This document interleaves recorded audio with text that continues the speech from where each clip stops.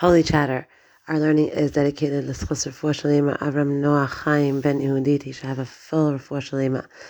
Okay, so what we're talking about tonight is, what if there's somebody in your life that is a gossiper, someone that just has a lot of lashon hara, someone that's very, very negative, that was someone that likes to talk about other people in a negative light.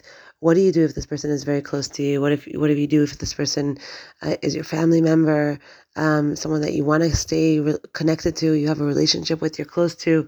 What do you do if that person is a full-time gossiper?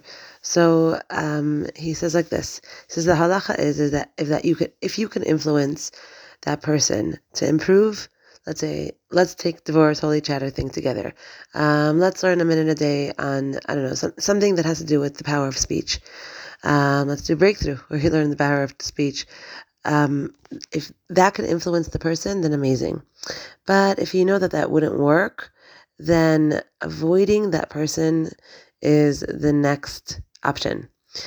If it won't cause any hard feelings, if you can avoid being in that person's environment for an extended period of time or any kind of period of time, even if it's going to cost the relationship, you have to avoid it because it's really, really damaging. It's really damaging to be next to a person that is so toxic, that has a lot of toxicity in them and has to speak and has to put people down. All of that really needs to be something that you're careful with, that your energy doesn't get affected by it. If, however, the situation is unavoidable, you live with this person is your spouse, this person is your mother, this person is someone that you really can't avoid, then it should be minimized as much as possible, meaning the interaction needs to be minimized with this person.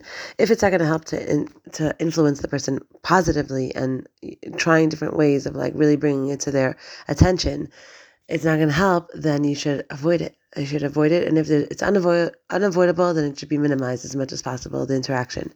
And then he goes on and he teaches us something about anger. He says that anger is a human trait, right? And only the rarest individuals really conquer it completely. And that means that the rest of us, if we want to avoid hurting others, we're constantly in this battle to rein ourselves in, right? Hold ourselves back.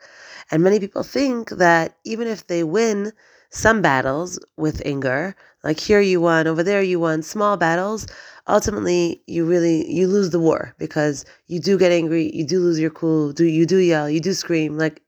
Come on, let's be real. I'm not going to be able to fully curtail this because it's really a part of me.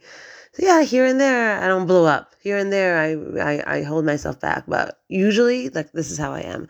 So he says, don't be fooled for a second. You have to remember that there's a whole other way to look at the situation. Rather than focusing on the fact that you're inevitably going to fail, okay? Once in a while, you're going to fail, you're going to scream, you're going to lose it, you're going to be angry, okay? Inevitably, that's going to happen. Instead, focus on the times that you were successful in curtailing your anger. Those times that, hey, the person said something that normally would trigger you and all of a sudden you reacted in a way that you're just proud of yourself for reacting. You didn't lose your cool. You didn't respond in the same tone. You didn't, bite back. And think about those times. Think about the times where you were able to control yourself, where you were able to stay above it and not totally fall into the anger. And think about those times. And once you think about those times and how you were able to control yourself in those times, then it'll be much easier for you next time things come up because you'll have a lot more tools. And also remember that every single time, and this is where we fall as Jews, this is where we fall because we have a little bit of this black and white look on reality that if I can't do it all, then forget it. If I can't wear fully tznius, then how am I going to walk around with just a hair covering and pants? How am I going to, just light candles and drive my car? How do I talk lashon hara and go to shul and daven on Shabbos? How do you combine? It's like I'm a hypocrite, but no, you're not, because it's not an all or nothing religion. It's a step by step, bit by bit, bite by bite. That's how it goes. So if you're able to curtail your anger, you're able to stop yourself here and there. You have to know that even though you didn't fully, completely conquer that midah called kahas, anger, every single time you do, every single time you conquer anything for a day or two, a time or two, that's still what it does. It builds resilience within you. And the next time it's going to be easier. And the next time you're going to have a bit better time. And it's going to take you to that place you want to get to eventually. Be'ezrat Hashem. So don't mitigate what you are doing and your successes and the times that you do catch yourself and don't say the Lashon Hara or don't get upset or don't retaliate and act back. Those are priceless moments that are building you internally, and that's what growth. That's how growth happens. That's how we grow, in essence, from these bit by bit, time by time. It's not all or nothing. It's not black and white. Have a good night.